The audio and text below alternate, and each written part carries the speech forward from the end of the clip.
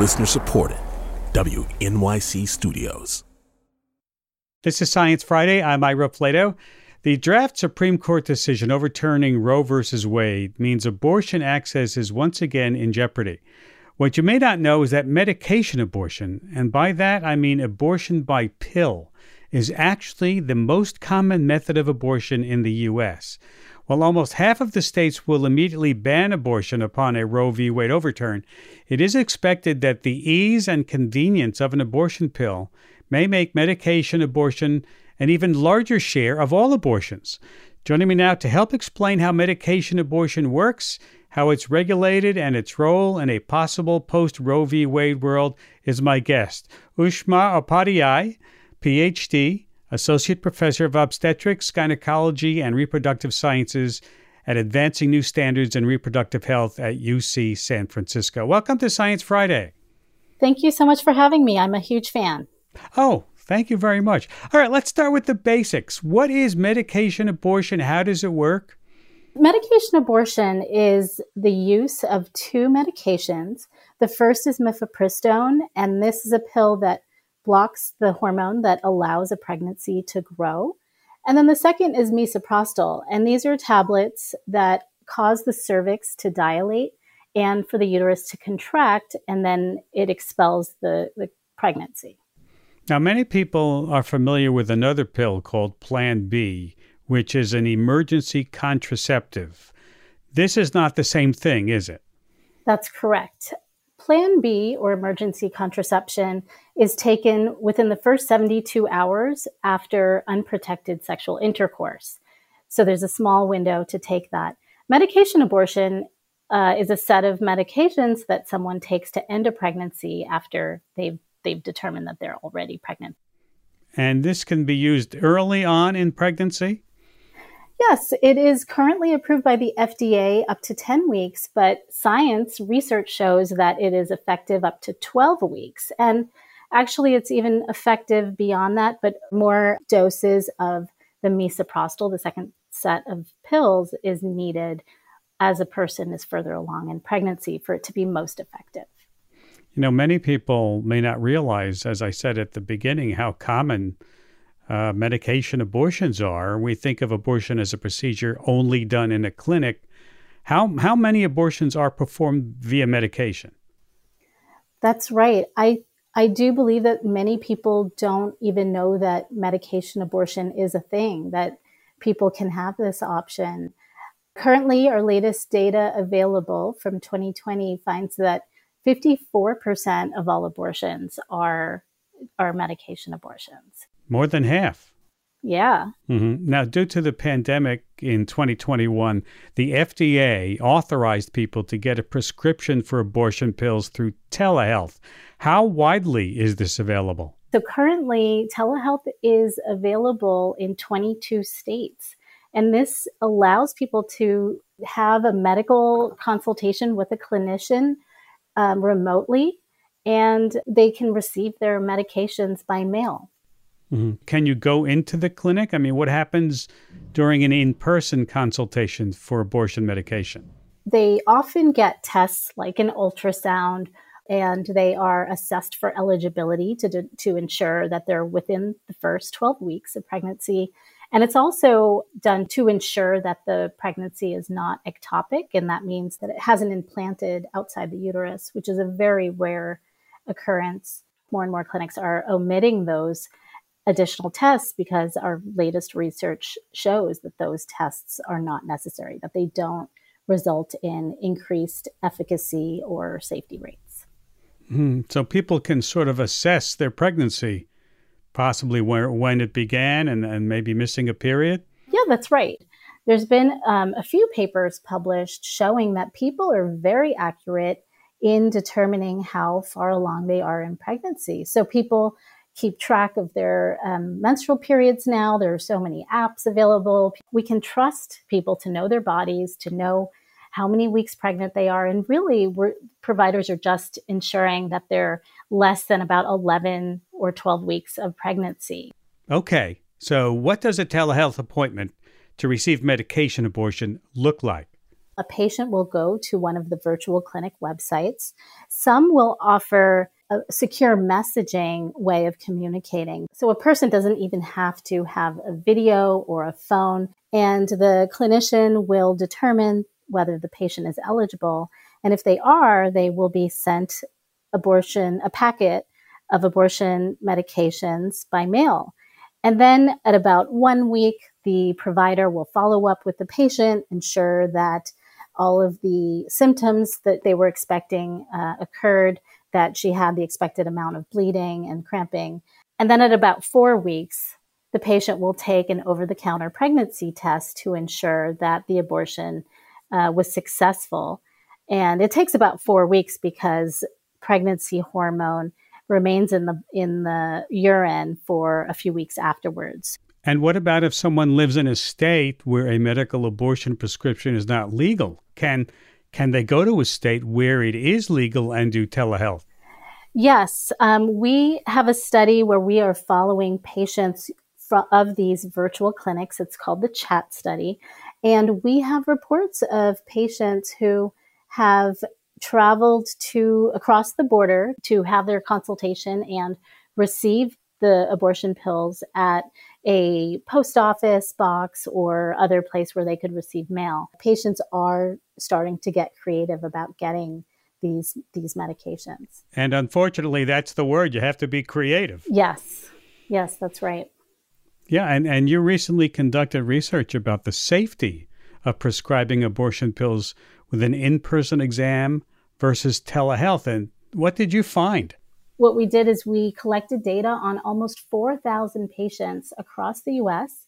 from 14 different clinics, and we assessed the efficacy and safety of these medication abortions. So about a third received them through telehealth, and the remaining received them in the clinic, but none of the patients actually ever had an in-person exam or an ultrasound. In fact, some clinics were even offering medication abortion with curbside pickup. And that would be after a telehealth consultation with a clinician. And we found overall very high safety and efficacy rates, similar to our previous studies. 95% were completed without any additional medical intervention, and 99% experienced no serious adverse events. Now, I understand that there are other means for people to access medication abortion outside from getting them from doctors in the U.S. Can you tell me about how the site Aid Access works? Aid Access is a telehealth provider of medication abortion that is based in Europe. And they make their services available to places where abortion is limited by law. And within the last year, they've begun to offer medication abortion access for people in the United States. So it is a clinician in Europe. It is highly trustworthy. The medications are the same medications that are FDA approved. And it's just that they are coming from another country. So it does take a little bit longer to arrive to the United States. And then also the downside is that it opens a person up to criminalization. There are legal risks to ordering through Aid Access. And, you know, the legal risks are much greater than any type of safety concern. These methods are very safe and effective. Speaking of legal risks, I know that states like Connecticut have already passed a law protecting doctors who prescribe medication abortions. What's in the law? How will it and other regulations like that regulation affect access to abortion, especially in states where abortion may be banned or severely limited? I was very excited to see that Connecticut law passed. It protects abortion patients' records from discovery by other states who are trying to prosecute people seeking abortion. And then, as you said, it protects providers who are caring for patients in other states from criminal and civil liability. And it protects those providers from being extradited to other states for prosecution. And so that is so important. And I would really love to see other states that care about protecting abortion access implementing similar laws. And if they could also add the additional protection for telehealth, specifically protecting doctors from offering the same telehealth services that they can offer within their state to patients in other states.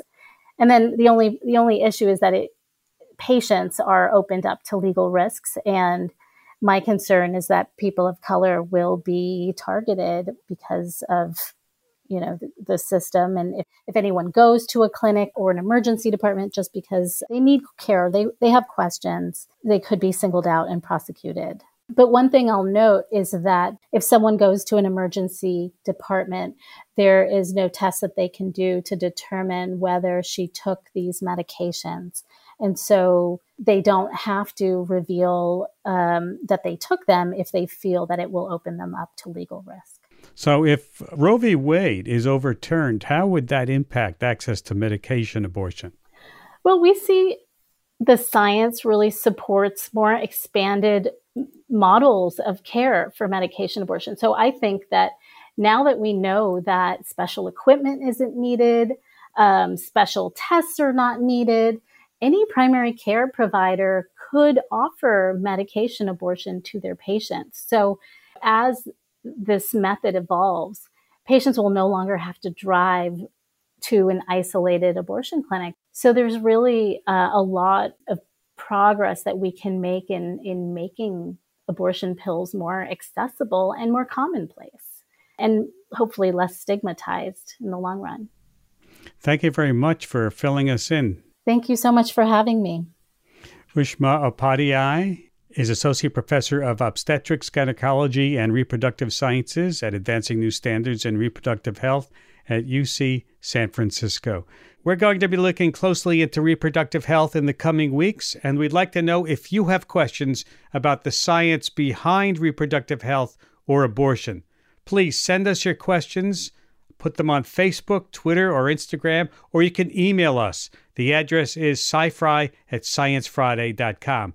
Or record your question and send it via the SciFri Vox Pop app, wherever you get your apps.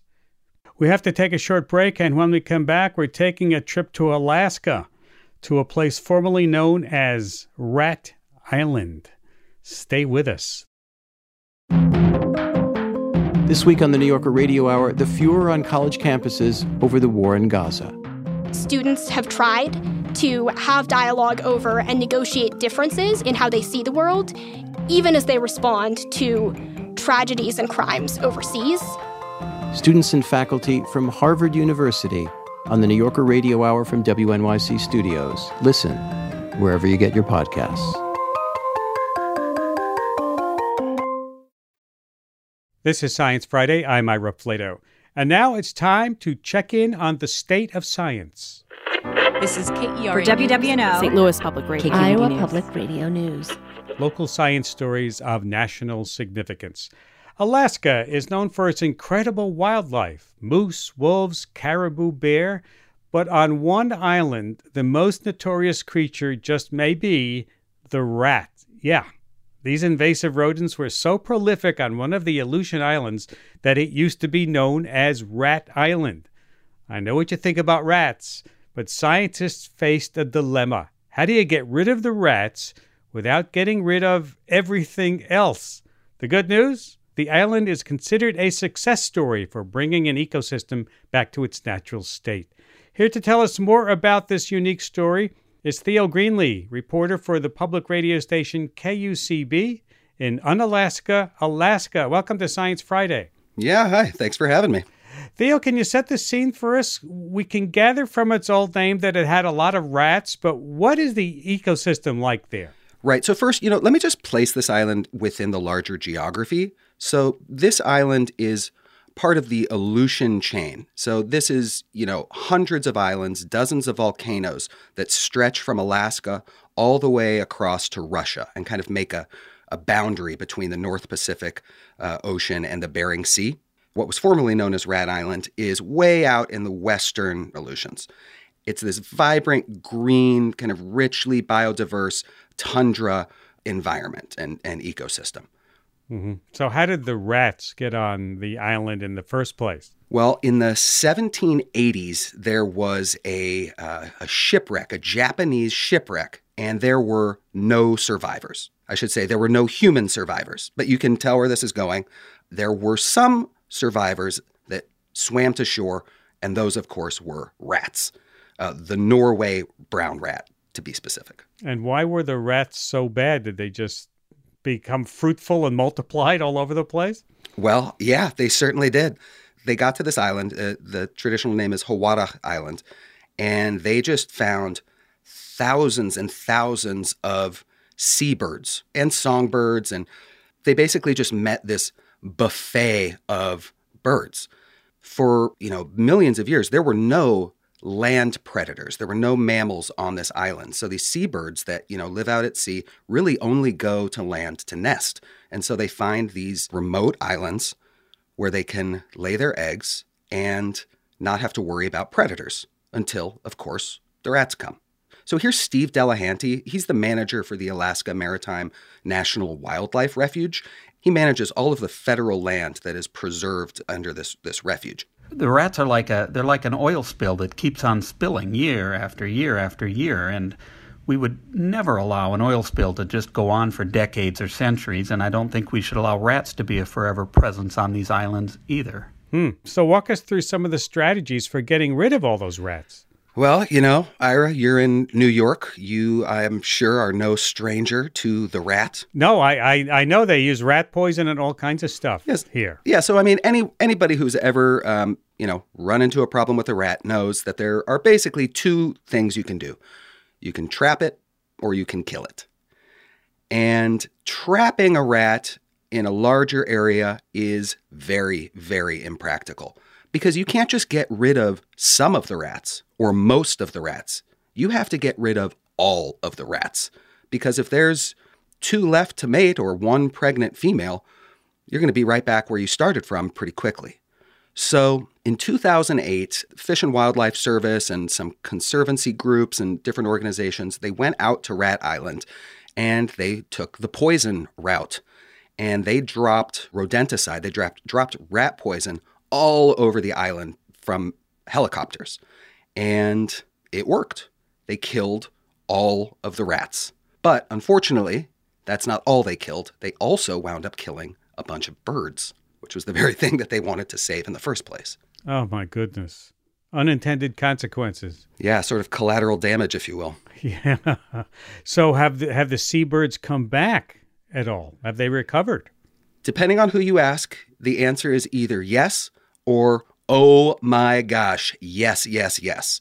So this 2021 study, they went back to see how the island had rebounded, and they were blown away because not only did the seabirds and the songbirds rebound, tufted puffins were found in the area, and that's the first time that had happened. But also the whole ecosystem had returned because the rat, it doesn't just end with eating the birds. It goes through the food chain down to the, to the algae, and everything just gets out of whack. So when they went back and studied how the island rebounded, they found that the island now is very similar to similar islands that never had rats introduced in the first place. And so scientists will continue their research over the summer. Tell us what they're doing, what they will be doing. Well, these scientists sort of have a puzzle that they need to solve, which is to replicate the success of Hawadah Island, but minimizing the collateral damage. So what they're doing this summer is they're going out to this other island in the area, Great Sitkin Island, and they're taking grain pellets that do not have any poison in them. They're the same kind of pellets they used with the rat poison, but these are just benign grain pellets. And instead of dumping them out of helicopters, what they're going to do is place some very strategically in different locations. And with cameras, they're going to monitor how these pellets interact with the system. Where does it break down in water? Where does that go? Does a rat eat it here? Would a bird eat it there? And they're going to basically create a feasibility study that will see if this is something that is replicable so that they can continue eradicating rats from different islands. A little case study to see how it works. Thank you, Theo, for an interesting story. Yeah, thank you, Ira. Theo Greenlee, reporter for public radio station KUCB in Unalaska. Alaska. And if you want to read Theo's full story about what used to be known as Red Island, you can head over to our website, sciencefriday.com/stateofscience. Memorial Day is coming up. Camping season is kicking off. Maybe you're planning to head to your nearest national park. Well, if you're lucky, you might already have a reservation for a campsite in one of your favorite spots. Could be Yellowstone, Shenandoah. You might have made that reservation online at the website recreation.gov. But getting lucky may be getting harder, especially if you're lower income, less well-educated, or a person of color. Here with me now is a researcher who has studied the issue. Is reserving a campsite online equally accessible to everyone? And his conclusion? Not so much. Dr. Will Rice is an assistant professor of outdoor recreation and wildland management at the University of Montana in Missoula. Welcome, Will. Thanks, Ira. Really happy to be here. Nice to have you. Okay, so how hard is it to get a national park camping reservation? It's pretty difficult. I tell my students that I don't have the data to back this up necessarily, but it's probably far easier to get Beyonce tickets. Really? It's that difficult? It is, yeah. So recreation.gov released a statistic last year reporting that on a given day in a popular campground, a federally managed campground, they can see up to 19,000 people vying for 57 campsites. And that's just as soon as the reservation opens. So for those folks who are at their computer at 8 or 10 a.m. waiting for that reservation to open 3 months in advance, 2 weeks in advance, whenever it opens, you have a 0.3% chance of getting that campsite. That's just if you have the free time to be at your computer to try to get that reservation. So it's quite difficult.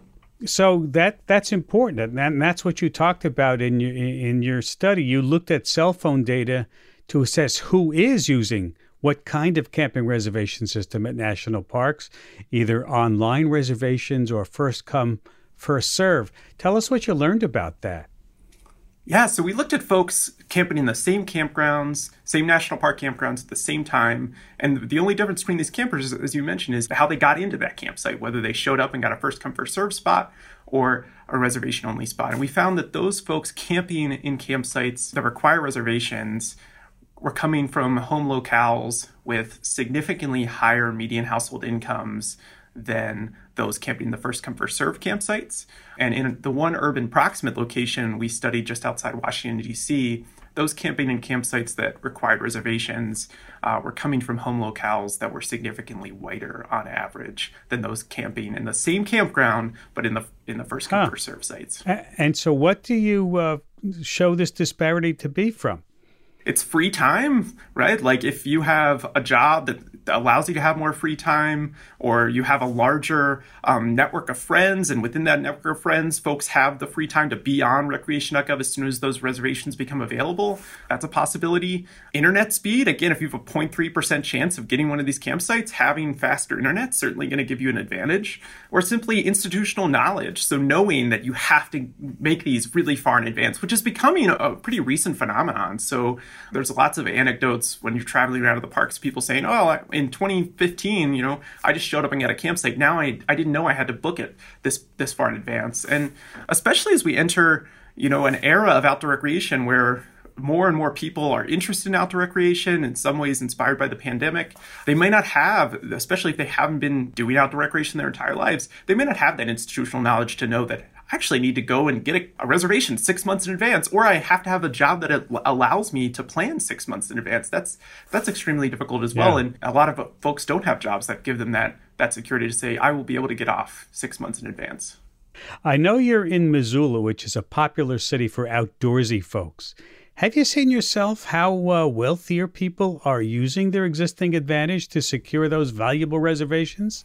Yeah, and this is something that's pretty broadly known. I mean, this is a problem that the National Park Service recognizes and is trying to amend. But one of the behaviors is, let's say you are able to get on directly when the reservations open, and let's say you don't want to be crowded in your campsite. People are booking the campsites on either side of the campsite they plan to stay in order to give themselves a little buffer room. Or if they want freedom to say, I think I want to go out whenever the weather's just right, or I'm on a road trip and I don't know exactly when I'll get there, they'll book it for 2 weeks and just stay there one night during those 2 weeks. Really? And then for those other 13 nights, the campsite sits vacant, and folks who would want to use that campsite cannot.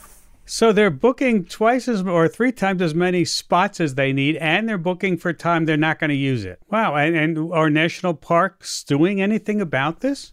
Well, they're trying. It's hard to say, like, oh, you don't need those 3 campsites, when someone's making a reservation. So this is a really tricky tools from like a web development standpoint with rec.gov trying to come up with creative solutions, coming up with, in some ways, the demand for camping is outpacing camping policy, which is actually a emerging topic of conversation nationally. Right now, we're just dealing with this wicked problem that's affecting a lot of people. 2/3 of North American residents camp.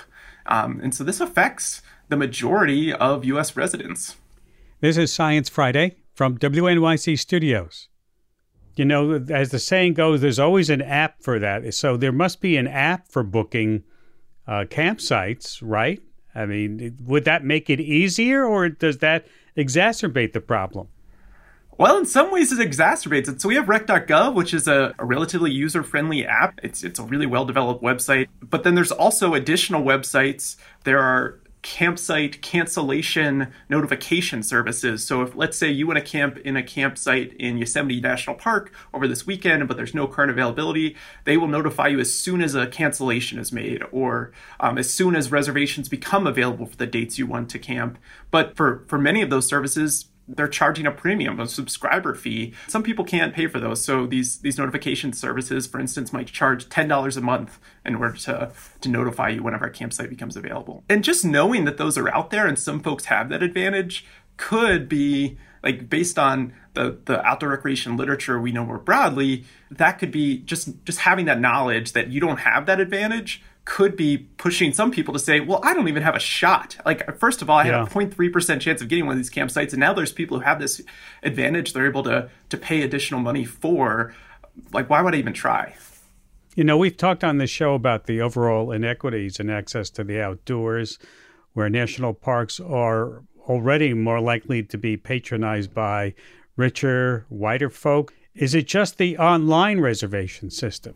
Well, first come, first serve allocation strategies are not, this panacea answer either. Our study just showed that they tended to have more equitable distribution than online reservation systems. But there's no perfect solution here. For instance, like in our study, we conclude that potentially the Park Service should continue exploring and piloting different types of creative lotteries to allocate campsites, because we tend to find those to be more equitable in terms of distribution. But they aren't perfect either. So that's really why I allude to this as a wicked problem. This isn't climate change. This isn't the drought we're experiencing in the West, but this is a serious problem that's affecting a lot of people. And it's one from a social science perspective that's really difficult to crack because we haven't discovered that perfect solution. Well, these are the national parks. All of our tax money, right, pays for this. That's correct. This should be something that would be equally available to everybody. Is there a strategy? This is not like big business trying to rip you off for as much as they can for a Beyonce ticket. Shouldn't there be a way that we can all have an equal access to this? Yeah, I mean, that's the goal, right? And so in my field of like leisure studies, there's folks who study hospitality and tourism management, and those folks they're like, why don't we just raise the price? Well, this is a public good, right? We're supposed to be provisioning these, as you mentioned. The mandate is for all Americans. And so, yeah, it makes it really difficult, and we don't have that perfect solution right now. And that's why we're really calling for in our paper a really strong effort from the Park Service and other federal land management agencies to invest in the research that's going to be required to help overcome this problem. Well, let's talk about that. How much research is there actually on camping? I understand there's hardly anything in the literature, right? Yeah, that's what's so wild. So camping has just fallen through the cracks in terms of research. This is maybe the 4th paper I've written on camping. And each time we go to write the literature review for these papers, and it's like the literature's so sparse. And I think part of that's because it falls between the cracks of these different disciplines. But for as big of an industry as it is, for as many people that do participate in this activity, it's incredibly under-researched. And for instance, just in campsite allocation, like this study examined, we were only able to find one general technical report from 1976 the Forest Service produced that looked at inequities in campsite allocations. That this is the second study that's even examined this, and the findings I don't think are shocking to people. I think people knew this was going on, but now we're able to provide the data to really show that this is an inequitable system. Well, we wish you great luck. May the campsites be with you in your research. Thank you so much, Ira. Really appreciate it. Dr. Will Rice, Assistant Professor of Outdoor Recreation and Wildland Management at the University of Montana in Missoula. After the break, is climate change changing the menu at seafood restaurants? We'll take a look. Stay with us. This is Science Friday. I'm Ira Plato. For the rest of the hour, we're diving into seafood, squid, salmon, tuna, because the seafood options on restaurant menus are not the same as they were 30 years ago. And what we love now may not stay on menus, thanks to, you guessed it, climate change. Warming waters means changes to fish stocks, and that means a different catch is getting to your plate. Researchers from the University of British Columbia looked at more than 360 menus, dating back as far as 1880. And they found a connection between climate change and which seafood types rose to fame on restaurant menus over the years and which ones flopped off. Get it? On our menu is Dr. William Chung of the University of British Columbia's Changing Ocean Research Unit based in Vancouver, British Columbia. Welcome to Science Friday. Thank you for having me. You know, looking at menus is a very clever way to track the impact of climate change. How did you come up with that idea? Yes, so for me and my team, we have been studying climate change effects on the oceans and fish stocks and fisheries for the last decade. We find connections between the changing ocean conditions, particularly ocean warming, with the fish stocks and the fish that our fisheries are catching. And we want to then know how that affects people who may be less connected to the oceans. I mean, people who live in a city that do not go out fishing or do not even visit the coast very often. And one thing that I think they can connect to the ocean is through the food that they eat. So we think about, okay, let's start with restaurant. Yeah, so she looked at more than 360 menus going back to the 1880s. How do you do that? I mean, how do you even find menus that go back to the 1880s? Yes, so one thing that we thought of is to know what the restaurant offer. This menu is a very good starting point. And one of the reasons is that there is a physical or digital record of menu. And that we can also easily access these record as well. So for present-day menu, many of the restaurants, particularly in big city like Vancouver, the menu online, especially during the pandemic time. And there are also records, particularly for the older menu, that are kept in museum. We also find archives of restaurant menu or banquet menu in the City of Vancouver archives. And these menus told you a story, didn't they? Exactly. So we were really surprised that our analysis actually shows what we were expecting, that the climatic conditions affects the kind of seafood that the restaurant would serve in these different cities. But we originally thought that there were so many factors that would be affecting what a restaurant would serve in their menu: demand from their customers, the price of the seafood, or just kind of the trend of food culture at that time.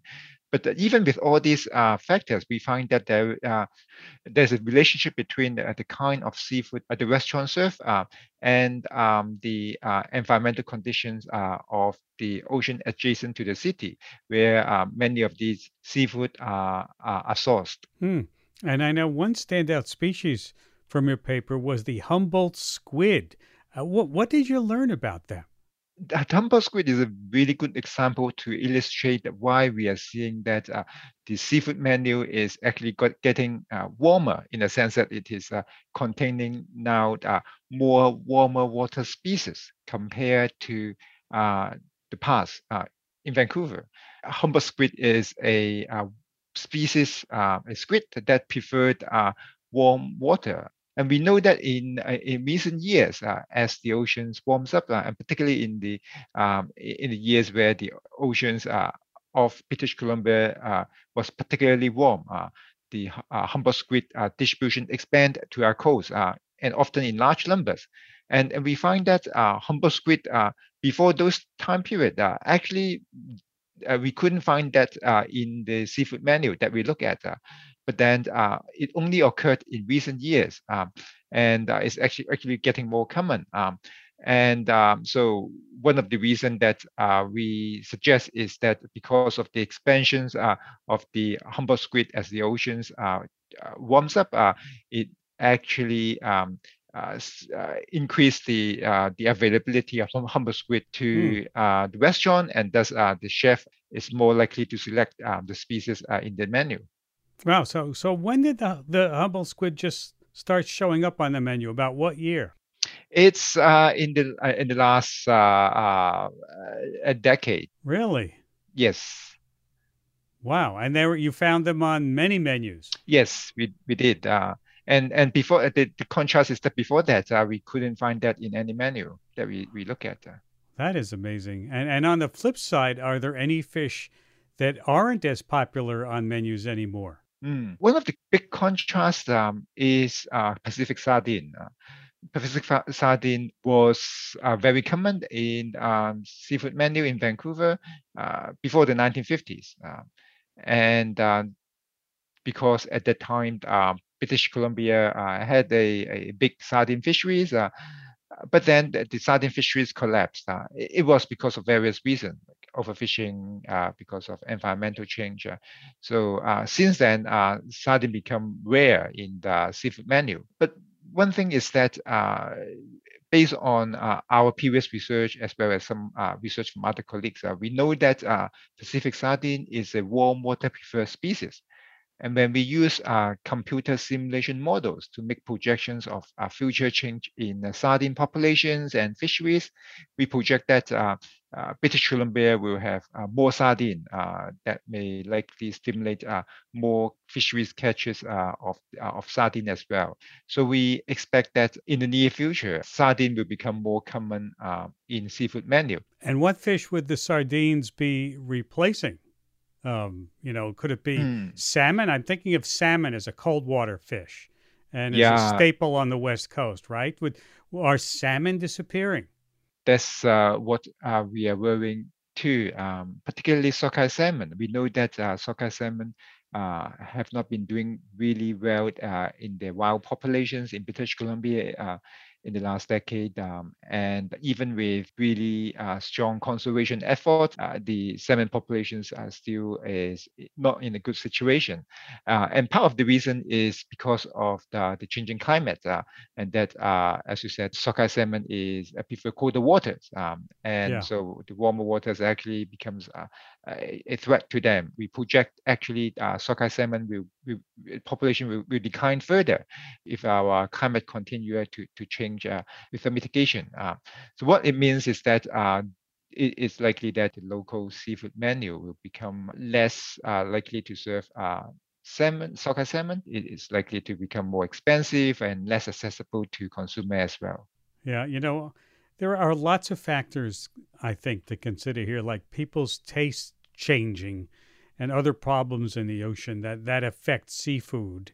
How do you know these changes are from climate change and not just a fad that, we're no longer eating this kind of fish, or we are eating this kind of fish?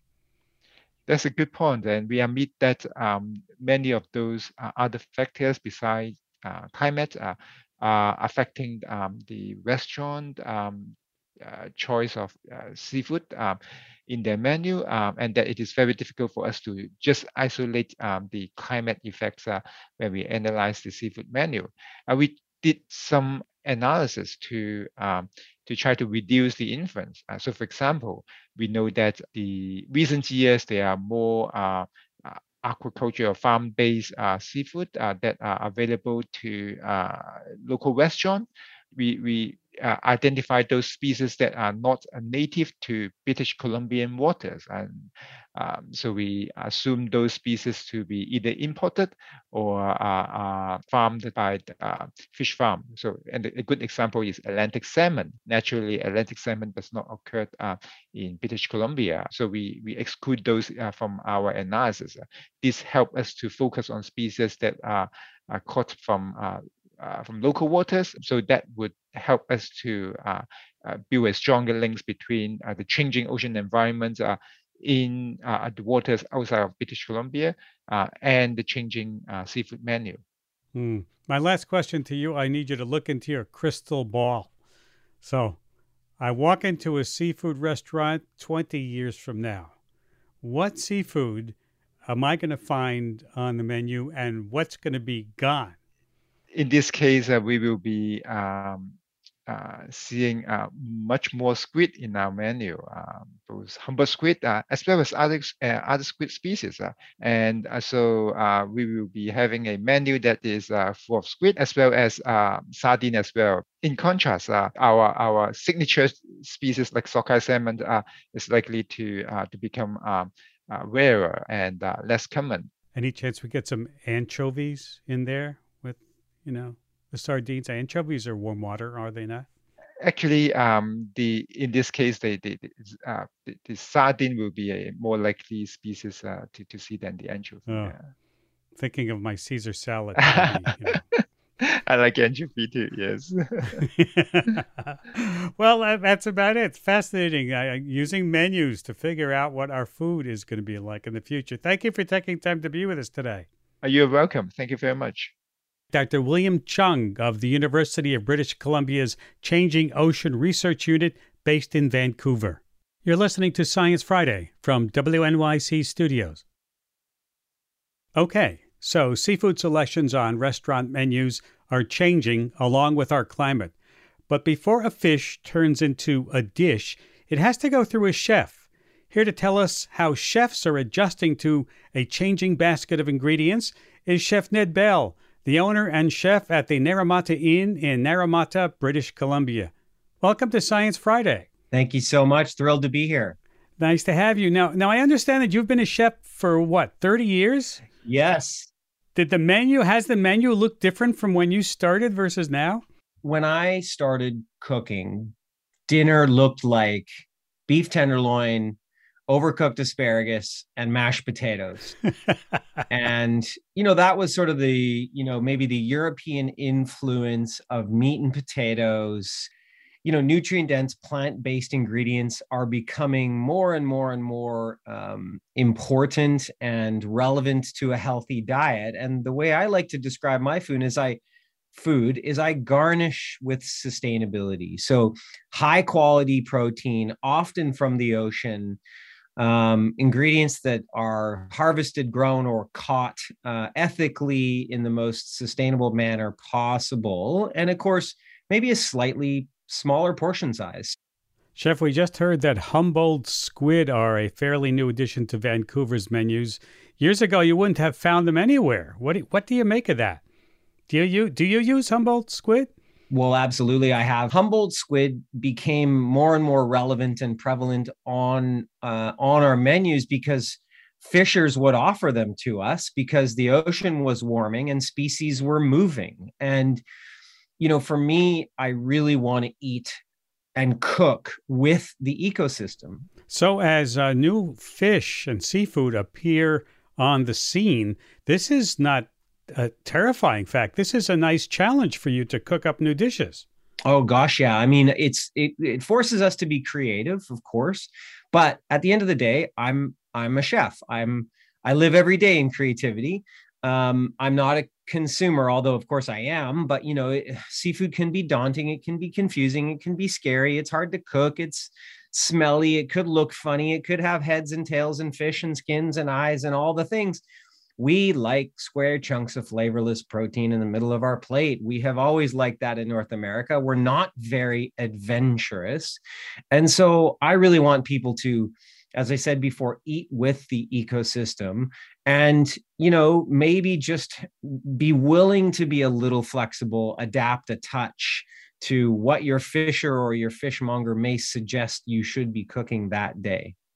That brings me to this question, just right in that wheelhouse. I mean, is there any seafood that you'd love to put on your menu, but you're worried people won't eat it? Right now, it's hard to answer that question because it would change every season. It would change every month. Right now is the BC spot prawn season. It's about a 7 to 9 week season here up where I live. And as a bycatch of that fishery is octopus, a giant Pacific octopus. Well, there's no targeted fishery for giant Pacific octopus. So all of that is what we call a bycatch of the spot prawn fishery. And so what I would love is if we maybe were a little bit more adventurous when we went out to restaurants and said, you know what, I'm going to order that octopus feature that the chef put on his or her menu tonight. Speaking of the ocean and the fish and the seafood that are in it, and we can see that is changing as climate change heats up the ocean. If I were to walk, hopefully, into your restaurant in 20 years, what seafood do you think I'd find on your menu? Shellfish for sure. Mother Nature's real fast food, if we are lucky to still have healthy oceans. And that is a big if, depending on climate change and acidification and warming oceans and all of that. Shellfish, A, it's delicious. B, it's available year round. C, it's relatively inexpensive in comparison to some higher priced, proteins. I would say smaller fish, not big fin fish, but, as we were talking about earlier, anchovies and sardines and, some of these fisheries that if the ocean is thriving, these fisheries thrive. Might we see more seaweed salad on your restaurant in the future from kelp or whatever other kind of algae is growing there? Oh, gosh, yeah. Seaweed, superfood, high in vitamins and nutrient density and all the delicious things. It adds umami and briny, salty tastiness to all kinds of different recipes. And it really, I hope, finds its way onto our dinner tables, not only in restaurants, but maybe also into our homes. Chef, that's about all the time we have. I want to thank you for taking time to be with us today.